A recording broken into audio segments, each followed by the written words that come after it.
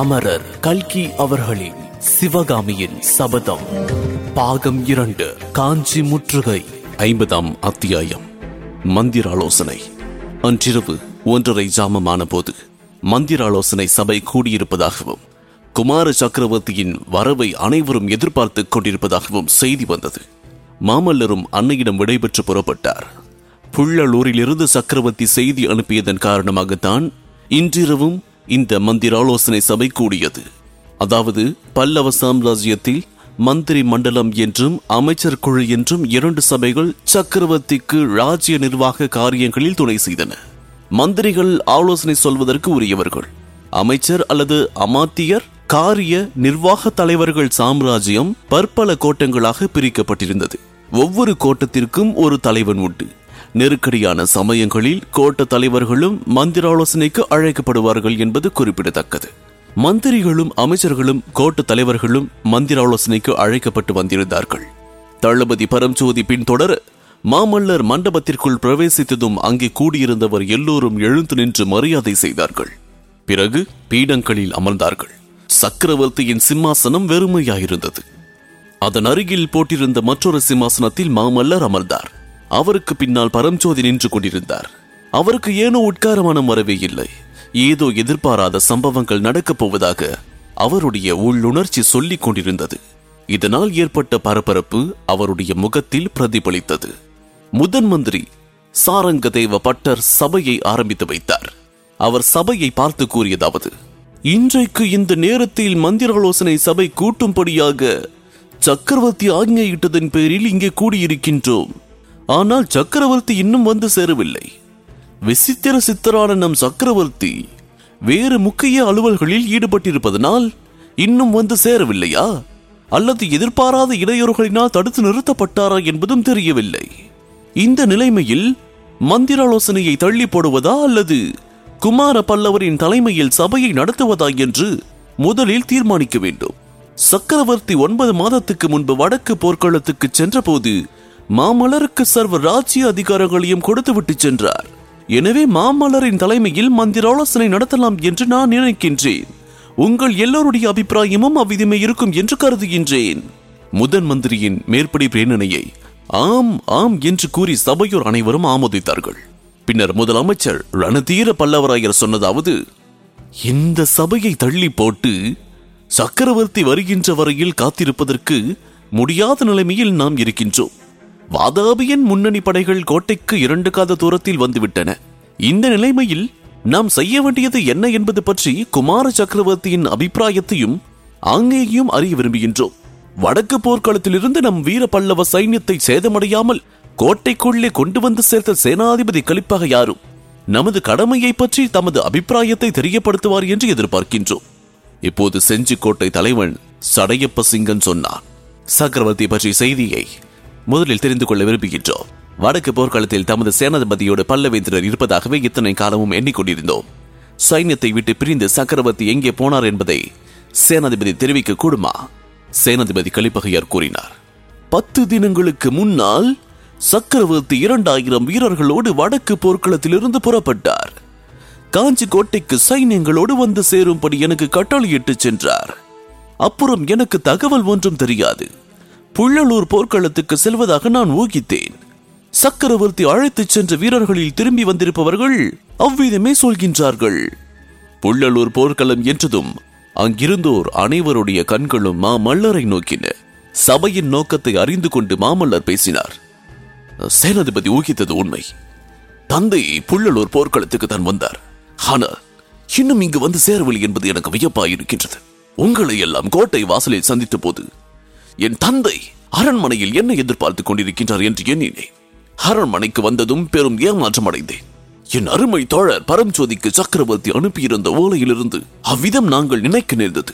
தளபதி, எல்லா விவரங்களையும் இவர்களுக்கு சொல்லுங்கள். அவ்விதமே தளபதி பரஞ்சோதி புள்ளலூர் போரின் விவரம் துருவிநீதன் தோற்று ஓடியது. அவனை துரத்தி கொண்டு தாங்கள் சென்றது. சக்கரவர்த்தியும் வேறு மார்க்கமாக தெற்கு நோக்கி வந்தது. மாமல்லர் வெள்ளத்தில் அகப்பட்டுக் கொண்டு மண்டபப்பட்டு கிராமத்தில் ஒதுங்கியது. தாம் அவரை தேடியது. துருவிநீதனை சக்கரவர்த்தி சிறைப்படுத்திவிட்டு தமக்கு ஓலை அனுப்பினது ஆகிய விவரங்களை சபையோருக்கு எடுத்துக் கூறினான். ஆயனர் சிவகாமி விஷயத்தை மட்டும் அவர் பிரஸ்தாபிக்கவில்லை. அதன் மேல் முதன் மந்திரி சாரங்க தேவ பட்டர் கூறியதாவது: சக்கரவர்த்தி இல்லாத சமயத்தில் நம்முடைய பொறுப்பு பன்மடங்கு அதிகமாயிருக்கின்றது. தென் தமிழ்நாடு இதுவரையில் கண்டிராத பெரிய பகைவர் படை நம்மை நெருங்கி வந்து கொண்டிருக்கின்றது. அந்த நிலைமையில் நாம் செய்ய வேண்டியதை பற்றி குமார சக்கரவர்த்தியின் அபிப்பிராயத்தை தெரிந்து கொள்ள விரும்புகின்றோம். கோட்டை தலைவர்களும் மாமல்லரின் ஆங்கியை எதிர்பார்க்கின்றார்கள். காஞ்சி கோட்டை முற்றுகைக்கு உட்படுவதற்குள் அவர்கள் தங்கள் தங்கள் கோட்டத்துக்கு திரும்பி போய்விட வேண்டும் அல்லவா? இதையெல்லாம் கேட்டுக்கொண்டிருந்த மாமல்லர் உடனே மறுமொழி எதுவும் சொல்லவில்லை. ஏதோ தீவிரமான சிந்தனையில் ஆழ்ந்தவராக காணப்பட்டார். அதை கவனித்த முதலமைச்சர் ரணதீர பல்லவராயர் முதலில் வடக்கு போர்க்களத்திலிருந்து திரும்பி வந்திருக்கும் சேனாதிபதி கலிப்பகையார் தமது அபிப்பிராயத்தை சொல்லுவது நல்லது. சக்கரவர்த்தி இந்த சபை கூட்டத்தை சொன்னதன் நோக்கம் என்ன என்பது அவருக்கு தெரிந்திருக்க கூடும் என்றார். சேனாதி கலிப்பகையார் தம் ஆசனத்திலிருந்து எழுந்து நின்று சொல்ல தொடங்கினார். சக்கரவர்த்தி இந்த மந்திராலோசனை சபையை கூட்டியதன் காரணம் காஞ்சி முற்றுகை சம்பந்தமானதுதான். முற்றுகை ஒருவேளை ஓராண்டு காலம் நீடித்தாலும் நீடிக்கலாம் என்று சக்கரவர்த்தி எதிர்பார்க்கின்றார். இந்த ஒரு வருஷமும் கோட்டைக்குள்ளே இருப்பவர்களுக்கும் வெளியில் இருப்பவர்களுக்கும் சம்பந்தம் எதுவும் இராது. ஓலை போக்குவரத்தும் இடமிராது.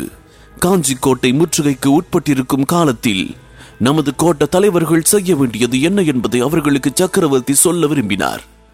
அவர் சொல்ல விரும்பியது என்ன என்பதை நான் அறியேன். சேனாதிபதியை ஒன்று கேட்க விரும்புகின்றேன். வாதாபி படைகள் கோட்டை வாசலுக்கு எப்போது வந்து சேரும் என்று நினைக்கின்றீர்கள் என்று கோட்டை தலைவரில் ஒருவர் கேட்டார். நாளை சூரியோதயத்துக்கு வந்து சேரலாம். அஸ்தமனத்துக்குள் கோட்டையை நாலாபுரமும் சூழ்ந்து கொள்ளக்கூடும். அப்படியானால் கோட்டைக்கு வெளியே போகின்றவர்கள் நாளை சூரியோதயத்துக்குள் போய்விட வேண்டும் அல்லவா? சக்கரவர்த்தி இன்று இரவுக்குள்ளே வந்து சேராவிட்டால் கோட்டை தலைவர்கள் அவர்களுடைய ஊர்களுக்கு திரும்பி சென்று விடுவதுதான் நல்லது. சக்கரவர்த்தியின் ஆங்கை அவர்களுக்கு தேடிக்கொண்டு வந்து சேரும் என்று எதிர்பார்க்கலாம். சற்று நேரம் மௌனம் குடிகொண்டது. எல்லோரும் மாமல்லருடைய முகத்தை உற்று நோக்கி கொண்டிருந்தார்கள். குமார சக்கரவர்த்தியின் ஆங்கையை எல்லோரும் எதிர்பார்த்துக் கொண்டிருக்கின்றோம் என்று முதல் மந்திரி கூறினார். மாமல்லர் தமது ஆசனத்திலிருந்து கம்பீரமாக எழுந்தார்.